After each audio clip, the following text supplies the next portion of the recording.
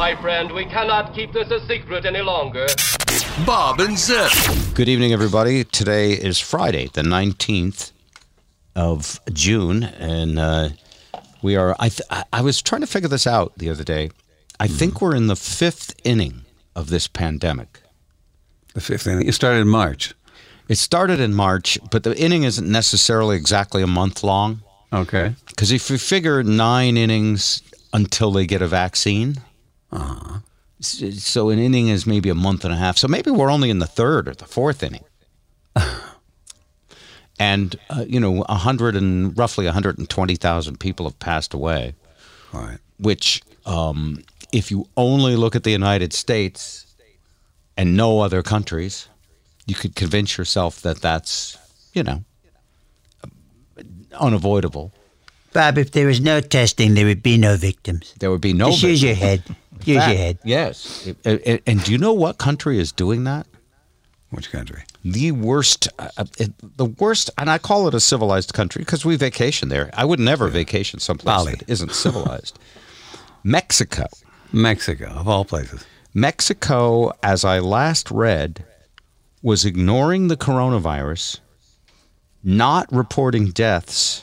Oh, boy. And putting bodies into incinerators as fast as they could. In fact, there's an article in today's Business Insider that says COVID-19 is far more lethal than organized crime in Mexico. Yeah. It's competing with the cartel now. Yes. Correct. Mexico's president has given up in the fight against the coronavirus. We will not pay for your fucking wall, but we will get your fucking cold. Yes. That's what he said. And now with more Sunshine News, here's Bob Rivers. You do know he said we are not going to pay for your fucking wall. Or was that the last president?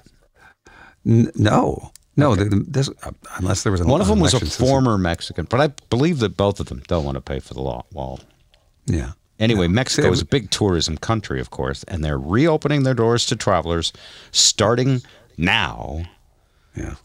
Mexico has been on lockdown due to COVID-19. Hotels and restaurants temporarily closed their doors, but they have decided that this is ridiculous. Yeah. They need to open. Whoever wants to come can come. Delta. Throwing caution to the wind. Well, look, we've talked about this a little bit, but if I was 35... and you wouldn't care because it's 50% chance of somebody our age, yeah. Yeah, if I was 35... then the flu would be just as dangerous to me, I think, is what I would actually figure out statistically. However, you will kill grandma when you go home. I would just say that, look, I'm different from all of you other people. I won't kill grandma.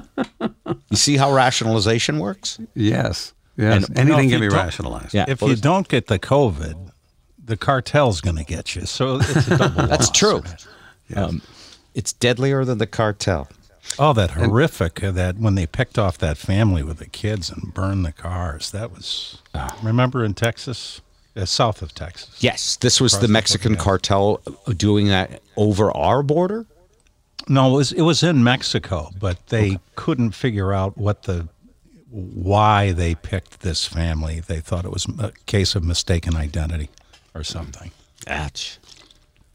So, I'd like to at least be a vengeance? real drug dealer if I'm murdered for it. Yeah. That's true. Pick me up, Zip. Thank you. But they will. If you don't play by their rules, they will take out your family. Yeah. That's just a standard operating procedure. So anyway, Mexico is going to be open. And now they extended the closure of the Canadian border by another month. Did you see that, Ed? July 18th, yes. July 18th. 21st, sorry. I sent it to you, actually. Okay, 1 month. Yeah, it was supposed to open on the 21st of June, and now it's the 21st of July. I think it'll be extended through the rest of the summer.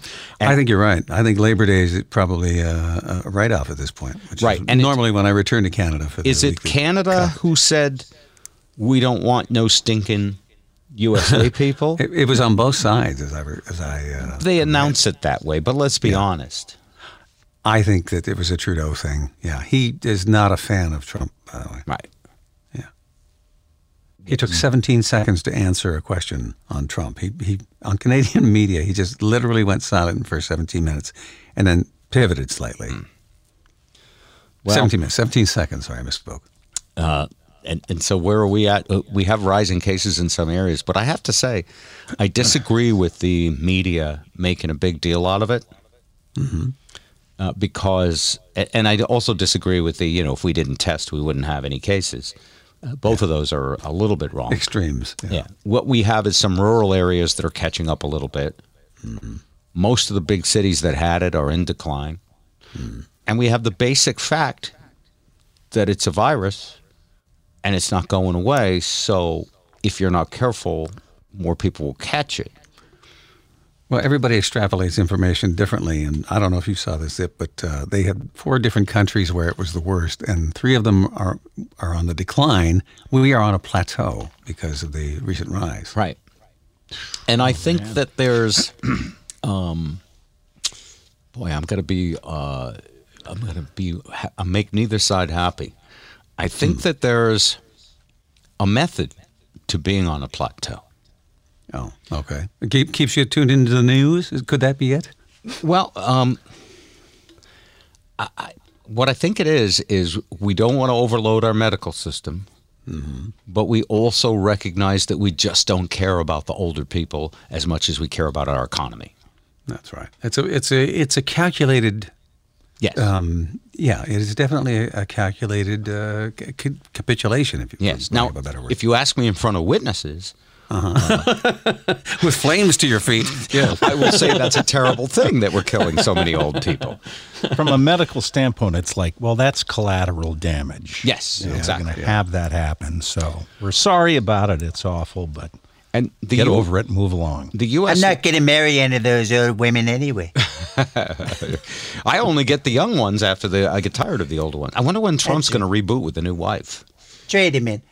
Yeah, well, she held up in Washington, or she held up in New York, and redid the that prenuptial agreement before she would come to Washington. Did you know that? I did read about that in like 20 different places over the last few days. Do you think that's true? I don't. I know. bet Who it knows? is. I bet Who it knows? is. You really don't know. Was that same interview? Because she and Trump don't sleep in the same bed. Well, that's true. And her mother and son, they only speak. What's her language? Slavic or whatever.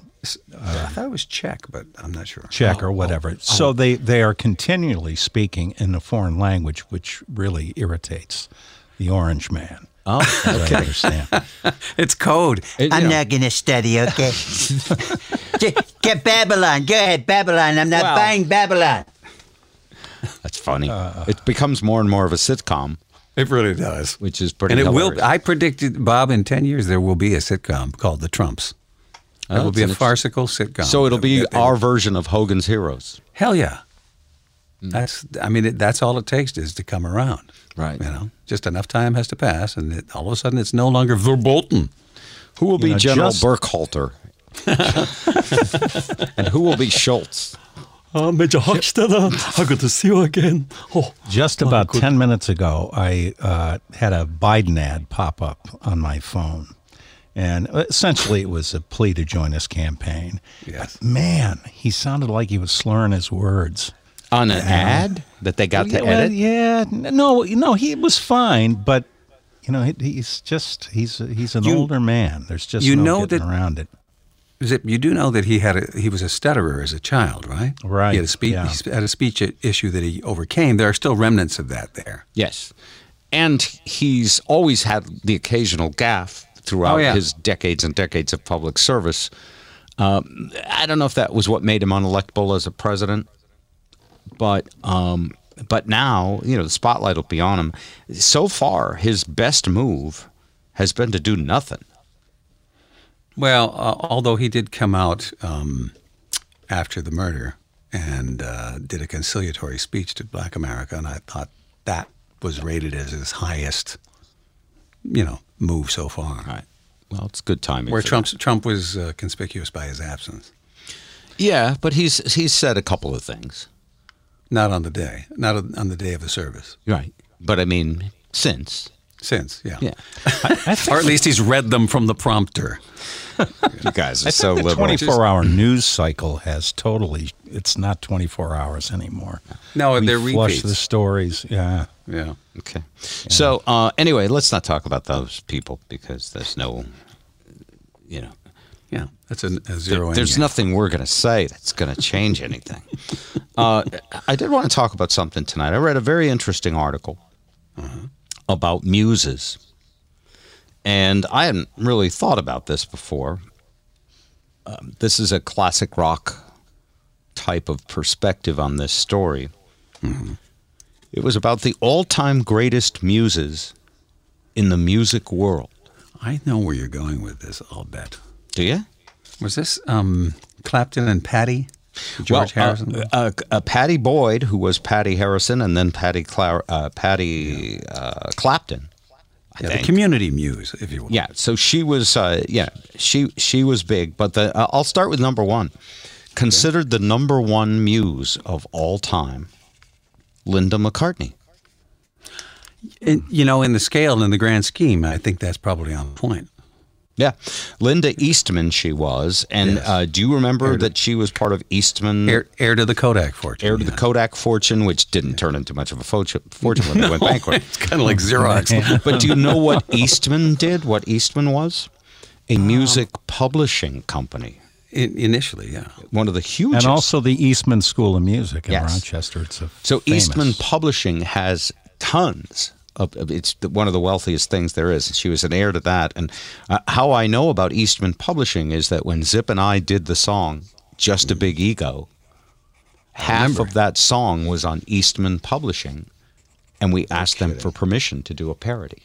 And did they charge you, or did they let you do it? They let us do it separate? for free. Very cool. And they had a benevolent side. they I had- didn't know anybody in the music in that industry at that point. They had the one. "Just a Gigolo" part, and they said yes. And then the "I Ain't Got Nobody" song, people said no. So That was a Tin Pan Alley compilation. Was that not an old song from the Yeah, 30s? kind of. it is, but we couldn't get permission, so we had to change it substantially. Anyway, back to Linda Eastman. She married Paul in 1969, and Paul said after that every love song he ever wrote was always about her. I believe that. They were truly, deeply in love. So much so that he said, "Sure, I'll back you with vegetarian frozen food. Why not? What could go wrong?" Did you ever have some of her vegetarian meals? No, but I can't imagine that at that point it was very far along the road like it is now. No. They were, in a word, okay. Okay, yeah. Which most of it was for so long. Now it's great. I was such a fan of Paul McCartney that I thought I was doing him a favor by eating her crap. Did you see the last tour? What's that? Did you see the last tour? The what? The last Last tour that he tour. went on. Oh, the last tour. Yes. No, I never saw Paul and Linda McCartney. And she was brutalized for all her work on stage with him. Well, that's because somebody got a board feed of her actually singing and then made an MP3 of it and put it on the internet. It was not good. And then really low-life, sleazy morning radio DJs played that. And I was one of them. But You are a musician with a good ear, so she was flatter than a pancake. so before I play that, Yes. and I do have it queued up, Of course you do. but before I play that, I want to do something nice. Okay. So, and by the way, aside from the fact that, like me, she wasn't a concert musician or performer. So Yeah. on stage, you solo her vocal. Heck, a lot of real great singers can't sing live. No, that's true. So- playing an instrument and singing at the same time Yeah. is a separate craft. It was kind of unfair. Yeah. But she, on the Ram album, added the female background vocals that were the flavor of the album. This was pre-pitch correct too. Oh, there was no pitch correction machine at that time. right, So there was, Linda, do it again. Syllable by syllable, we're gonna nail this puppy. Just like that, we'll punch you in for the second syllable of the word. Because I've done that with people who couldn't sing. I'm sure you have. So what I actually have is an isolation of a song from the album Ram, where they took out Paul's vocals And left her in. and you can hear her background vocals, and it's Is really this the mitigating factor for the other track? it's exactly what Catholic people do when they feel guilty about something. You're so true. You're so true to your roots. I am. I'm so guilty about being. There's so many things I did on the radio that I would like to have penance for. Will you guys be my pastors? I'll be We'll Sister be your- Mary we'll- pitch correction. Yeah. Okay. We're certainly your muses. Yeah, Yes. you're definitely. Oh, we'll get into that. Okay. Okay. So here is Paul and Linda McCartney on Ram. Only you're going to hear more of her vocals than his.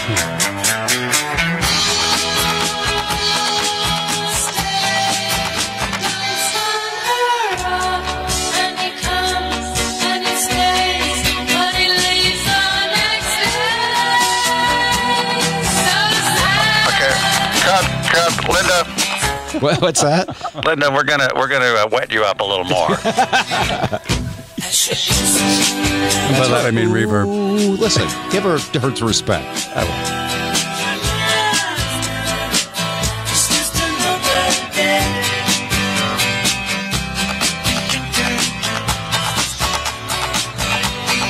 Such a great artist he was. Just Was? he's got horses galloping in there, and it sounds I musical. see that. That's cool. Here she is again. Bob, does it not sound to you like right. they're running through like a harmonic, like a 3,000 or 5,000 eventide? Well, sure. Of course, she's got the same juice. You know, she's got the same. What did we call it? Syrup poured all over Yeah. her that they would do on the Everybody else. Beatles. Yeah. But she was singing, and she Or sang is- relatively on key. John called it treacle. He didn't Treacle? like George Martin putting all that treacle on his tracks. Oh yeah, Yes. he used to say, "Give me more of that." Now, let him put all that treacle on there. It just ruins the song. You know.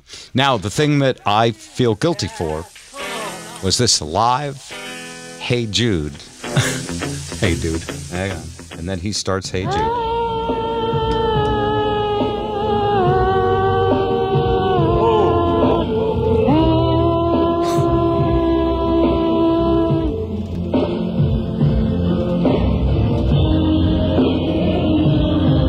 Here she comes. Ooh.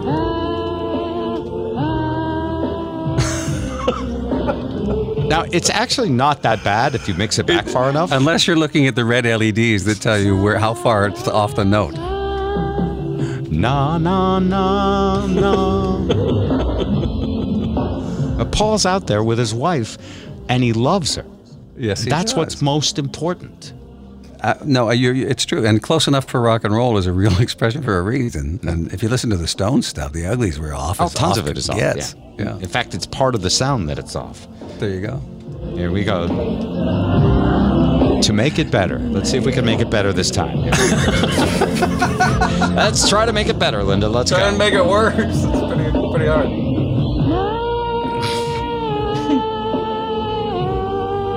Oh boy, she knows what the note is. You know, you were probably on a par with her as far as keyboard skills go, though, right? I'm guessing. What do you mean? I'm saying as far as how skilled she was on keyboards. I don't think she was a pianist before Bob asked her to. No, but before here's the thing about keyboards, Paul asked her and to join Zip the knows this. You don't have to be a musician to Not play anymore. keyboards in a band, right, That Zip? was sampling.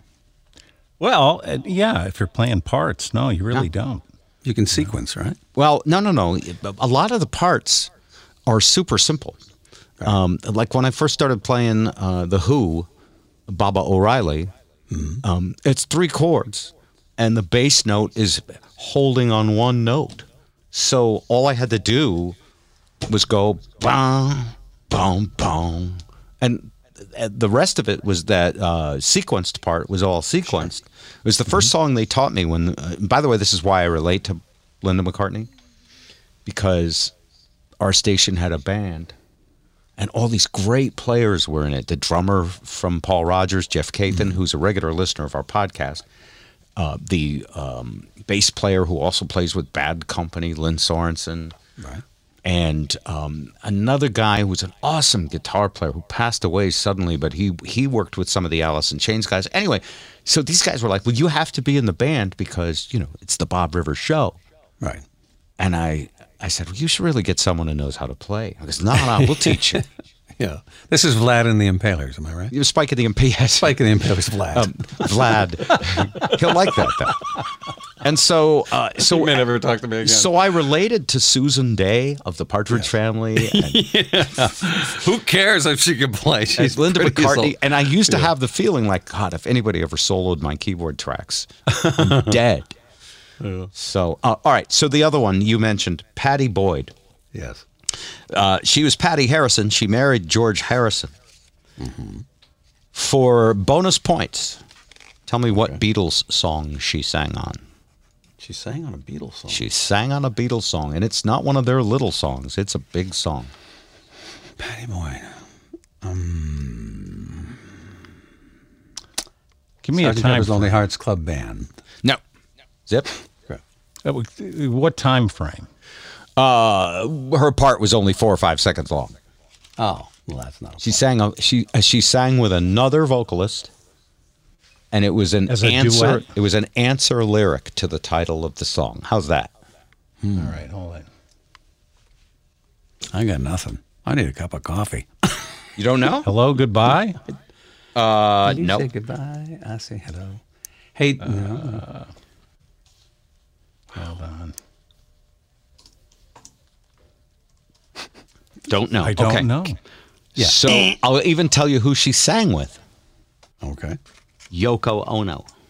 Oh, I'll give Peace a chance. No. No. No. Good try. That screeching one? I'll give you something else. The song was recorded in under a day, But not Blackbird, no. which is pretty big for the production they were doing at the times. Yeah. Because the Beatles used to do many takes, many retakes. They used to splice different parts together until everything was perfect. Maxwell's Silver Hammer took weeks to record, and every band member except for Paul hated the song. And it was huge. Back in those days, by the way, the Beatles' rehearsals were them making up riffs, testing lyrics, and arranging parts of songs.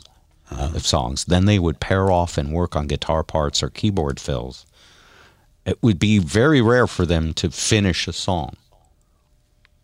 So, birthday That was their is process. pretty unique. It's birthday.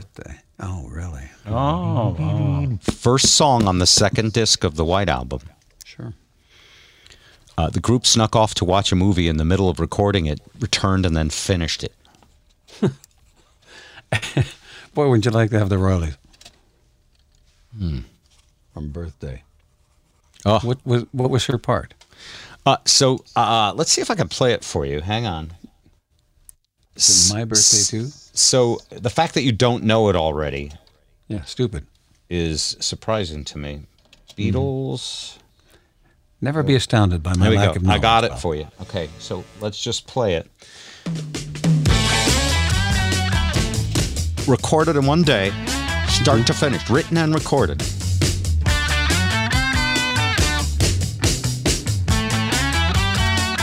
Now, at the time, they could have had any background singer that they wanted. They could have had the Absolutely. biggest singers in the world. But that was good looking.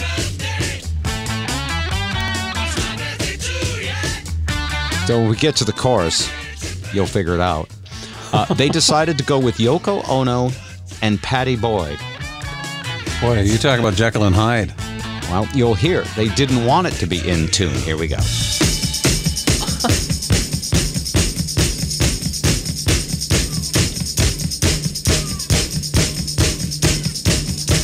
It's a long drum fill there. Here we go.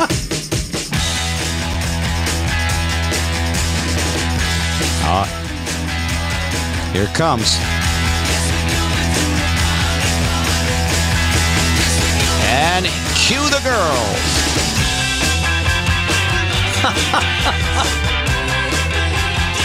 Birthday. It's like Edith. Yeah. Shut up, you dingbat, you. Isn't that funny? You're flatter than a pancake, eat it. Let's get this piano tuned, huh? Would you? So, Okay, Archie. so the only way I know this is we were doing a parody of it called Jesus' Birthday for the Christmas remember. album. Great song. And we had this great gal, Trish Nielsen, to sing background vocals. And she sang it so beautifully. She was like, only she was, holiday. And I was like, can you warble it up a little bit? And she probably couldn't. And she Or couldn't. had a hard time. So I said, oh, I know what I'm going to do. And I went upstairs to Lisa, my wife. I said, honey, would you come sing on a song? Lisa, honey. And she said, I'm not a singer. And I said, I know. Perfect. So Lisa came down with this wonderful Trish, who's an amazing singer. And the two of them sang together, and it sounded just like that. Holidays! And it was perfect. So That's hilarious. It was so bad it was good. yeah. Oh, speaking of family members, my son Andrew joins us now from Seattle, Washington. Hello, Andrew. Oh, Andrew. Check. Hello. How are you doing? Good, you're in. What's cooking? Oh, nothing. Just I did my first comedy set in person recently, and so excited to get back out there. And, On stage at a comedy club? Yeah. So comedy clubs are starting to open with some of them are spread out basically in Washington State. So Right. it's like 30% capacity, and everyone's 6 feet away from each other. Yeah. But Yeah. it's the difference of like writing the jokes in your hotel room, or like sort of like like flying a flight simulator and then actually getting behind the controls. Like, oh, this is all different. This is crazy. Yeah. Working without a net. But you've Right. Some of the jokes should have stayed tweets. You know what I mean? Yeah. So, That's a marvelous So self-assessment. let me ask about that, because when you've been writing the last 3 months, you've just been writing in your room and seeing how it goes. When you Right. got out in front of an actual, crowd in a club, did they work as well as you thought they would? Were there any ones that were surprising in either how well they worked or how quickly they bombed? sure. Some of them worked really well, and then some of them you realize like you just don't give enough context for the joke. setup. I wish I could remember, but like a friend of mine a couple years ago basically explained to me that there's only 3 reasons a joke doesn't work, and a lot of it is your fault, Yes. because you know what you're writing about. Yeah. So like sometimes you just don't give enough context or setup for the joke. They don't really know what your point of view is. Got it. Even though or you rush through it out of nervousness. yeah, or and you they miss it. stumble on a word, or sometimes the audience just hates the way you look and they decide that they're not going to laugh at you. That's going to You know what I happen. mean? Yeah. And guys can do an 8 o'clock set that'll go gangbusters and kill, and at 11 o'clock, they'll Right. suck. Yeah, know? you've There's no done rhyme, this. reason. Absolutely. Yeah. Ed, you've done stand-up, right? I have, yeah. Not to the extent or the level that Andrew has, but yeah, I've dabbled. Well, who is? But yeah, He said humbly. it's exciting, No, but it's interesting about that. So like next week, I'm actually going to a comedy club at Oklahoma City, and they just got approved for full capacity. That's because it's in the And, South. but- Yes. Yeah. Right. But it's Yeah. interesting because, like, again, sometimes a joke doesn't work because the whole audience doesn't necessarily agree with the premise. For example, if you do jokes about your looks and you go, "Oh, I'm ugly and no one wants to date me," some people will be like, "Come on!" They don't even laugh at it because they don't believe you. And so I'm curious about like the coronavirus jokes. If I'm like, "Oh, it's coronavirus," they're like, "That's not even a real thing," So Uncharted territory. right? Because you have to have like herd immunity for the audience to just, like 80% of them have to just agree with you. And so I'm really interested in That's how funny. that's going to go. Yeah. So if 70% of them are with you, the other 30% will be protected and they'll laugh anyway. Yeah, exactly. I got a friend who You is can explain does the stand-up. joke. It's fun. That's right. Comedy with footnotes. Why not? I got a friend who's a stand-up, and he takes me with him or invites me to all his gigs because I just have an easy laugh, and I usually get a joke faster than most people, so I'm the first one. So I'm kind of a shill for him, but not purposely. Oh, it's great. Just kind of the way that happens. Yeah. You're generous. Not purposely. Right. Just the way I just have He just likes a good time. I like a good time and a good joke. You know, I can hear it coming down the track sometimes, which is why I preempt the rest of the audience with the titter before it actually gets said. I see where he's going with that. That is interesting. Like, you know, I've performed in like 43 states, and I've slept on probably the side of most of these highways. Couch surfing. But like some of them, some of the states are like completely different countries, you know? Yes. And culturally. And you'll notice like some audiences laugh, you know, they like laugh with the joke, and then some of them laugh like it takes like a satellite delay for them to really, and it's only like a second or two sometimes, but you can really notice a difference. It's crazy. Well, that might have to do with their public school education rankings. Now hold on a second there, Bob. Hey, you just go easy now. He's got Not a lot of everyone Southern- went to Mount Si High School, so He ain't always going to be on Route 66 in Oklahoma City, which sure looks pretty. Although that would make some good swag he can sell and actually make some real money after the gig. Just saying, don't ruin the boy's chances, Bob. Wow. So are you getting on an airplane to go to Oklahoma?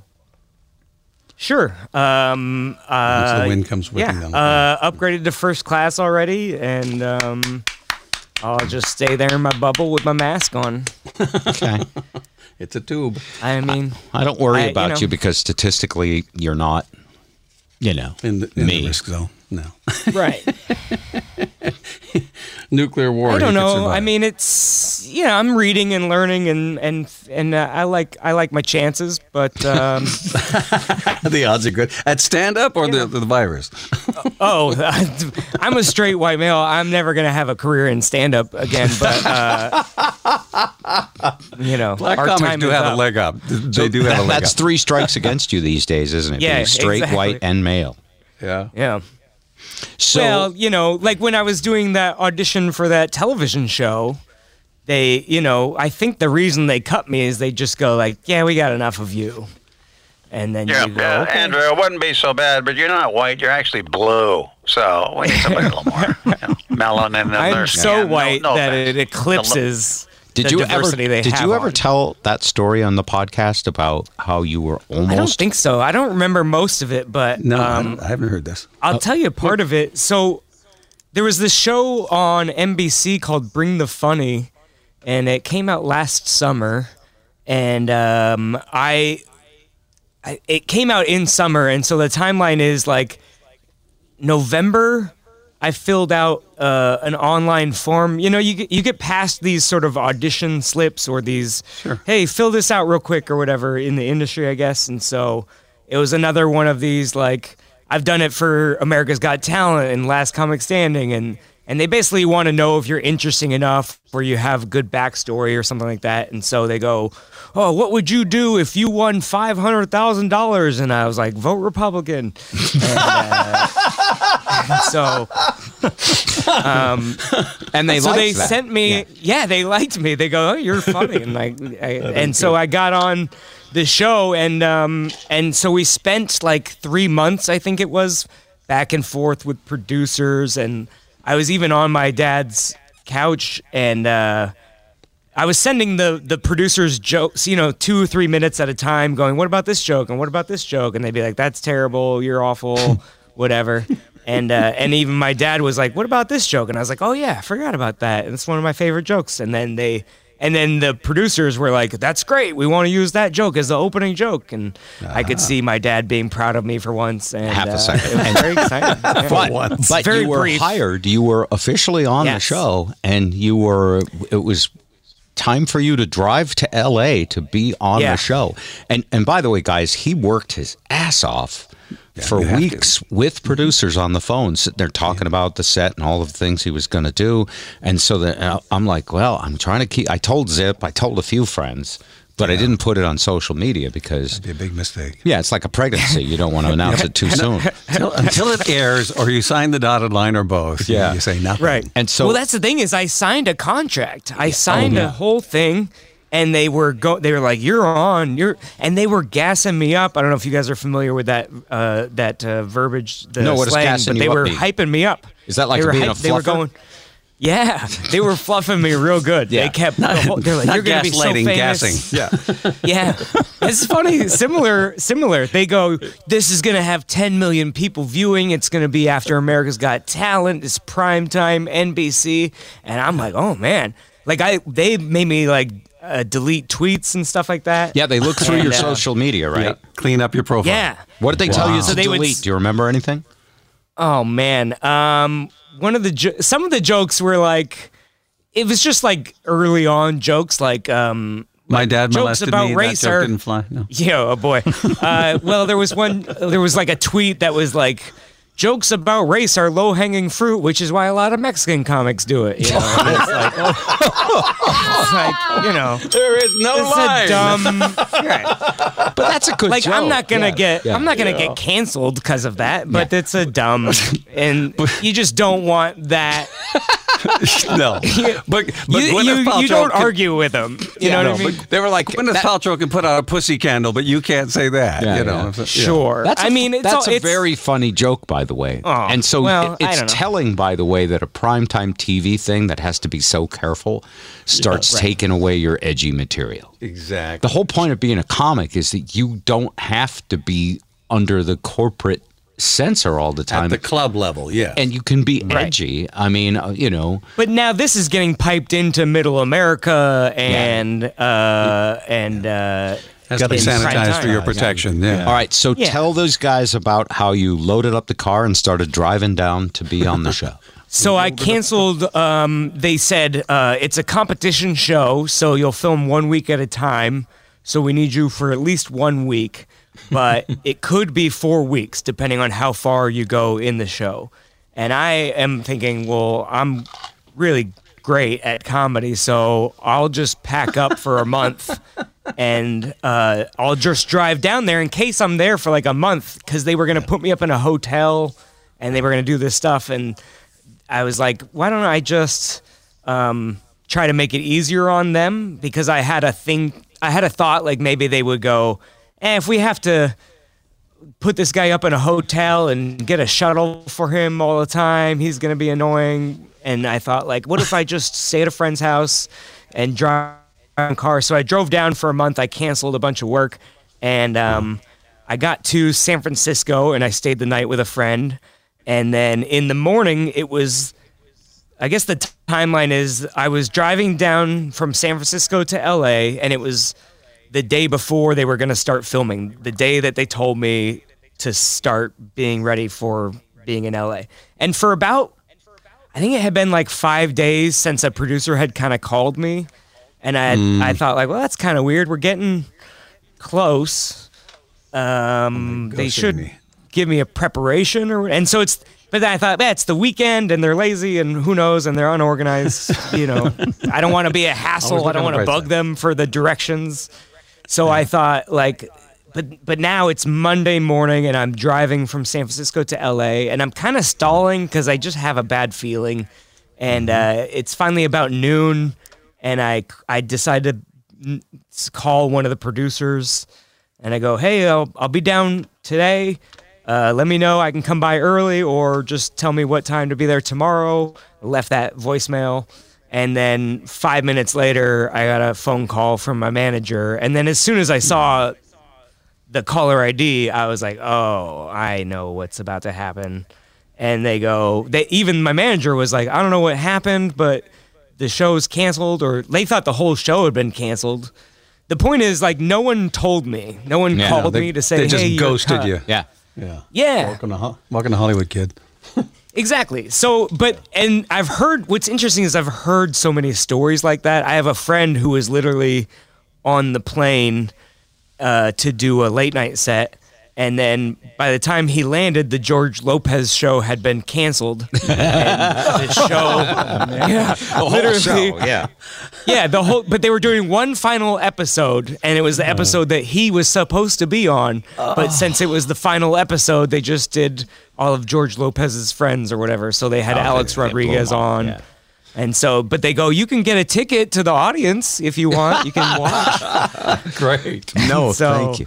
Yeah. How many, So how many that's total, kind of, Yeah, Zip.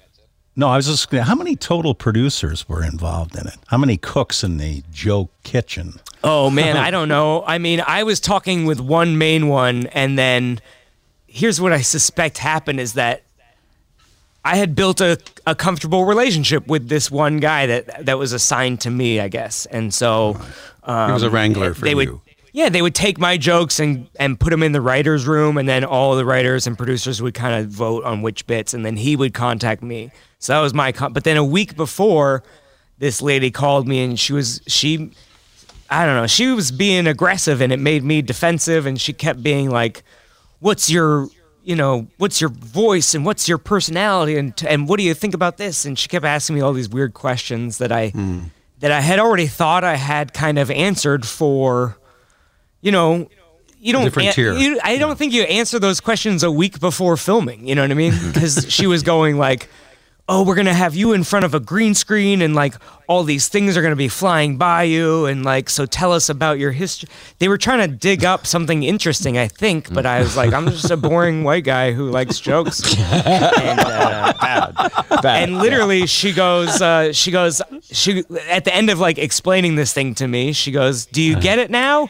And I was like, not really, but it takes a lot of kind of courage to even say that to people in power. So. She wanted you to be more aggressive. She wanted you to be back on her. She was, I believe she was baiting you to see if you could get in there. Look, on TV, reality TV, I don't care what TV shows it is, it's all about conflict. Absolutely. No drama without conflict. Yeah. And she wanted to fight with you, and you didn't want to fight with her. Probably. Yeah. I if mean, you'd said, there's "Look, a lot listen, of stuff. bitch, I've had enough of you." Listen, you skirt. Hey, let's put it this way: it couldn't have gone any worse. Absolutely. Yeah. What did you have to lose? Yeah. But anyway, I gotta say this. So they called me, and then I was off the show, and then the show turned out awful. By the way, Yeah, it was like a very bad show, and my manager was like. And so then my manager, who runs one of the biggest clubs in New York City, I flew out there for an audition, and he watched me, and he goes, "You keep doing sets like that, you can tell Bring the Funny to go fuck themselves next year." and I was like, "No, I'll still do it. Like I'll still do season 2." Yeah. People, you realize people all have a little bit of an angle, and so, but through that.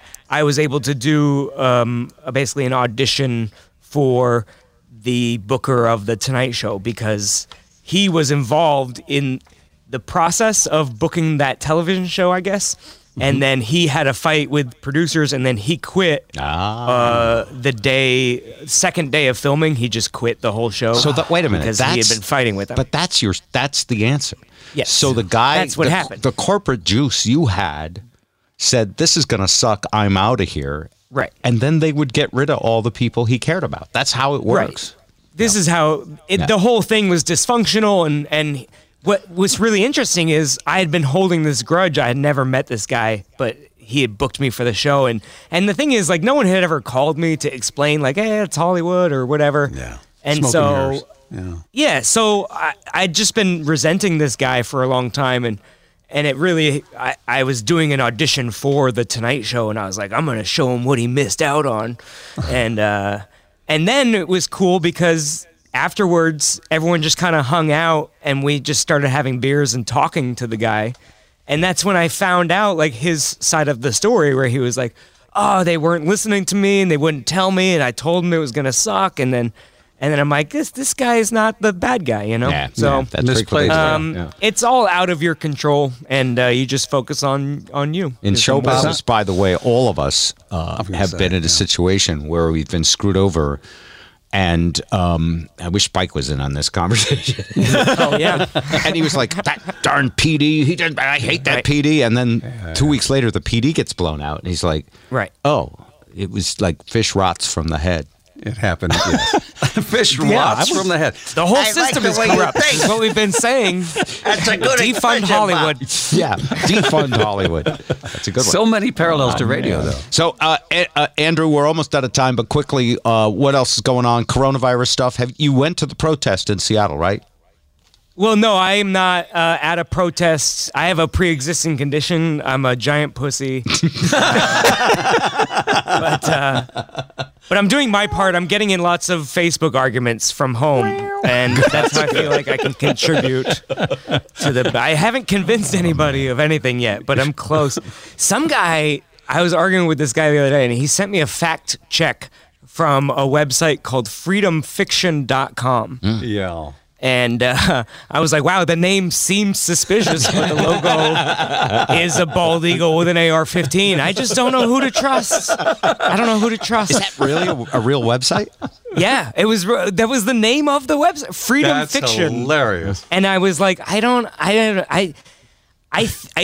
They're even telling you that they're bullshitting yes. you. Yeah. I think that people have been arguing with robots on social media for so long That's that people are probably starting true. to sound like robots. Like it's just we have become one. People don't talk in real sentences anymore. They just I see you shout have buzzwords at you. pre-existing condition, comrade. You are pussy, yes?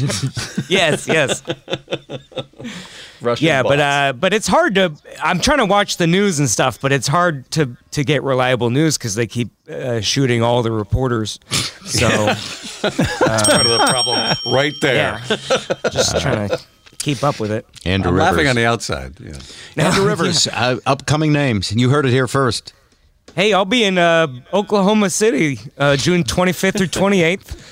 And if I live after that, I'll be in Tacoma Comedy Club July 2nd and 3rd. Awesome. All right. Thank you, Andrew. Thanks. Rock and roll. Nicely done. There he goes. Wow. I'm very proud of him, of course. Of You course should are. be. Yeah. He's making his own luck, you know? Now, he doesn't tell this part of it, but when he did not get on that show, he certainly could have got depressed about it. He could have. I was a little bit depressed because I was like, had been holding in talking about it until he was on the show. And then when he wasn't on the show, I was like, ah, crap. This reminds me of when I was in LA and I was only on the air for 9 days and then they canceled our show. I'm aware of that story. You know that story? No, I don't. Oh, another day. Okay. Tell me it wasn't KLOS. Yeah. It was not KLOS, but it was a CBS station called Arrow 93. All right. Long story. Anyway, I felt so bad for him, and then like 3 days later, he was like, "Well, I could take this as a learning experience, and stuff like this happens to everybody." And I'm like, "Where did you get that Alligator skin. that positive attitude, that alligator skin?" Yeah, very important. Good stuff. Must be mom's gene pool. Yeah. So anyway, we have a few minutes left. Are there any topics we didn't get to? Gosh, I sent a few. Oh, the rest of the Muses. Sorry. Yeah. So Patty Boyd sang with Yoko Ono on Birthday. Uh-huh.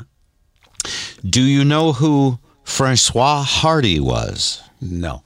She's number 3. Zip? Any idea? A beautiful Francois woman, Hardy brunette, and the French. gorgeous. They have something special. She captured the attention of a number of hardworking musicians in the 1960s. Her most notable suitor was Bob Dylan. Oh.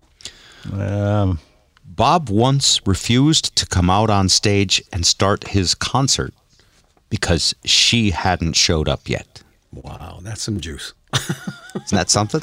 Yeah. When Bob Dylan moved along, Keith Richards came along. Wow. And after she mused Keith Richards, she mused Mick Jagger. Marianne Faithful? No, this one is... Oh, Marianne Faithful is on the list, though. Don't get She's ahead of me. another one, yeah. Oh, okay. So here, let's just put it this way. She plowed through Keith Richards, Mick Jagger, Paul McCartney, George Harrison, Brian Jones, and John Lennon. She was a great singer. She would sing... From Resolé. Yeah, she sang in French.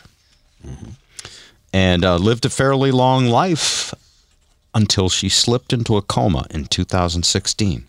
Oops. But she woke up and is still with us.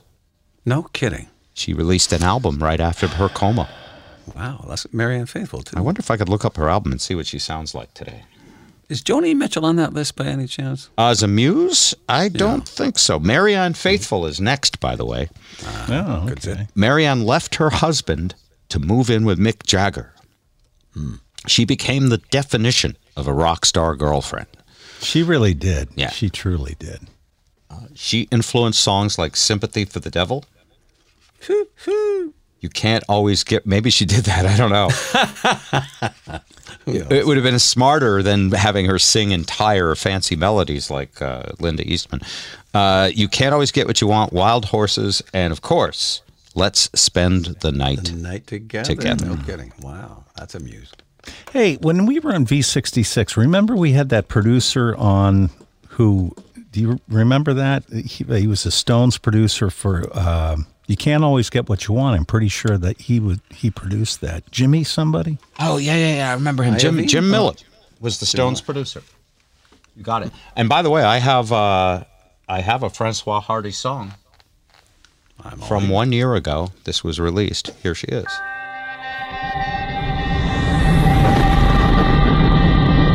On a website called Don't Stop the Music. And here she comes.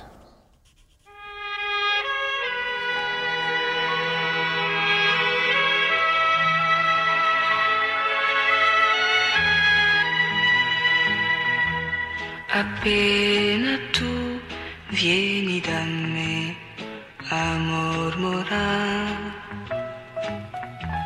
mille parole che spiegar non saprò mai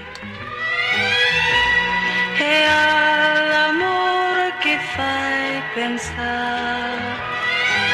Maybe Paul McCartney was threatened by her singing. What do you think? No. You know what? The production sucks, but the voice is great. She's awesome, yeah. Non parli più senza un perché. Reminds me of the girl from Ipanema who sang that. Anyway, Marianne Faithfull with Mick Jagger. Who else? Oh, Lisa knows this person. B.B. Buell.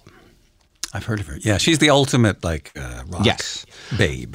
And she was with Steven Tyler and Mick Jagger.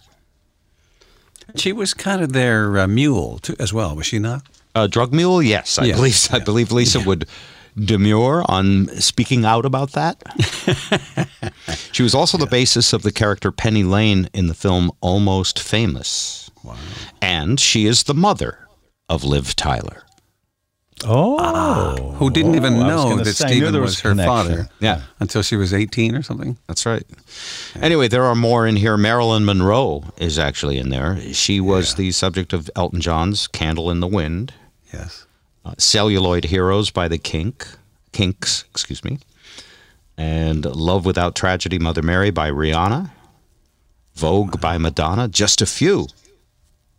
Her influence was felt for decades. Well, Madonna was. Is there a category for like genital muses, like scrotal muses, like Sweet Connie from that? Yeah, doing her act. Well, there is a groupie category.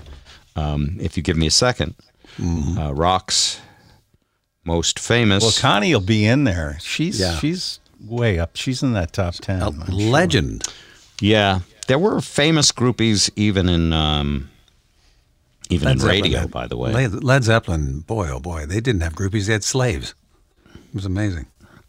So, Laurie Maddox was 14 years old when Jimmy Page invited her over to his hotel. Oh, heavens. And he wasn't the first. Oh. She lost her virginity to David Bowie. Oh, my gosh. By the way, how do we know this stuff? Because usually the rock guys talked about it.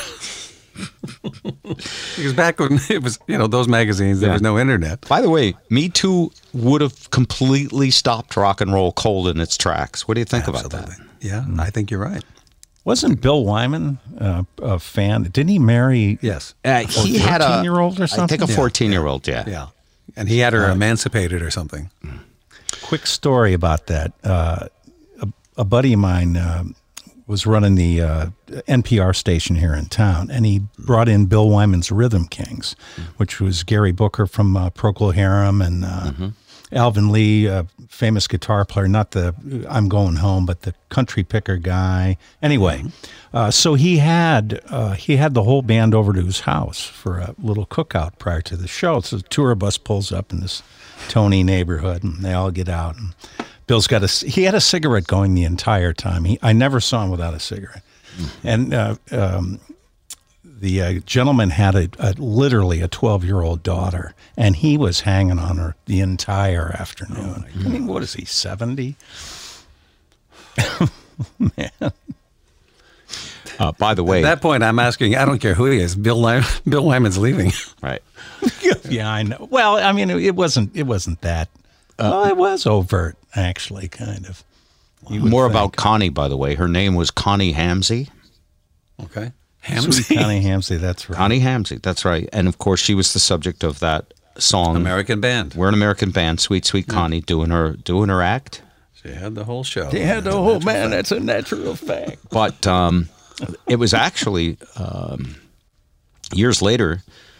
I don't know if you know this, but she met future United States President Bill Clinton in 1984. Oh, the good old days. At this point in her life, 1984, she was making her living by making the rounds, telling crowds filthy stories about the celebrities she'd slept with. That's right. So she's like, one of her stories that she was so famous for was, so I'm out on the tour smoking dope and blowing roadies. And who comes... Not necessarily in that order. This is a quote. And who comes in the back lounge? Neil effing Diamond. Wow. I don't know why I cleaned up that word after given the topic. I said. Clinton would give her a big story. When Clinton would give her a big story when, according to Hamsey, he sent someone to proposition her. So Clinton was an American Band fan and wanted to have sex with Sweet Connie. Unfortunately, she broke the story to the tabloids in 1991. Oh, boy. At the time, Clinton just laughed it off. That's fake news. He's not the first person to say that. All that had really happened, he said, was that she had run up to him topless and said, "What do you think of these?" So that was his story. In other words, he didn't inhale, I think, is what he was saying. I did not inhale with that woman. I don't even know who the hell she was. Oh, anyway. So who else is in here? The last person to see Keith Moon alive. Was his girlfriend, right? Annette Walter Lax. Okay. She met him at a club filled with rock stars and groupies. She'd been invited out by David Bowie's manager, and she spent the night flirting with Rod Stewart. But it was Keith Moon who took her home. They did end up dating. But Moon was not, I don't know how much you know about him. He was a couple bubbles off plum is what he was. Yeah, he was dangerous and violent when he was drunk. Yep. Eventually, she found him dead in their bed in 1978. And wasn't he trying at the very end? He was trying I don't think it was antabuse, but he had some kind of anti-alcohol drug in his system at the time. But the night before, as the story goes, they were at a party thrown by Paul McCartney. And Moon had declared that night that he was going to marry Annette. Wow. But once they got home, he was drunk and he became, rowdy and angry. Yeah. Mm-hmm. He said, "Cook me steak for breakfast." And she was like grumbling that he was rude. And he said, "If you don't like it, you can blank off." Then he slammed the door in his room. Never to come out. And he also took a whole bunch of Heminevrin. Do you know what that is? No. I'm imagining it's a drug, Bob. It probably is. It killed him. She was mad at him, so didn't go to bed with him, and she found his body in the morning. Oh, boy. Wow. Love means never having to say you're sorry. Yeah. Man. Oh, there's more of these. Oh, sure there is. Cleo Odzer, the super groupie, was 14 when she started sneaking into New York's trendiest nightclubs with a fake ID. Rolling Stones, Cream, Deep Purple. That actually sounds like the title of a porn movie. It really does. Put them all together, and you got Behind the Green Door 3. Oh man, she started dating Keith Emerson of Emerson, Lake and Palmer. They actually stayed together for a while, and he proposed. But that fell apart when Time released an article about her called Super Groupie Cleo. Emerson had no idea that she'd, how many rungs of the ladder she'd climbed to meet him. So he called the wedding off. And then she continued with more rock stars. With a vengeance, probably. Yeah. So we went from muses to groupies. Do you think we were just doing that because of sex sells more than inspiration? Well, something's got to sell eventually. I'm just saying. By the way, I just looked up that drug that Keith Moon took. It is an anti-convulsion drug. Oh. Okay. Used in the treatment of alcohol withdrawal. So it was antabuse. Yeah.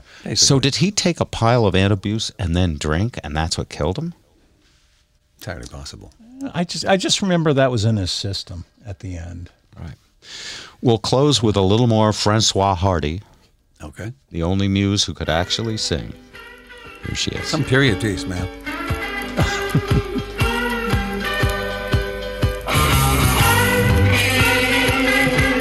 Could you have muses today? Or is that considered sexist? In Paris, you can. In Paris, you can. Sure. Huh. It makes me wonder why there isn't any great rock music today. Well, with sex and drugs and rock and roll, and 2 out of 3 of those are, if we're responsible, we stay away from them. Until they take down the grid and the internet, I think we're in the same boat. The world's gone crazy, and we're just trying to keep up. Bob and Zip.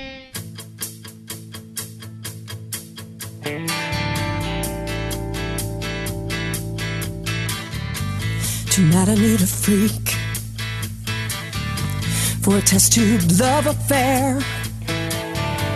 He's got big puffy cheeks, he's got a big beer gut and some wild gray hair. I know this old musician, he was stoned when he wrote Deja Vu.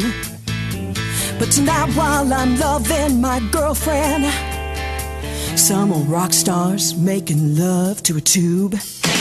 David Crosby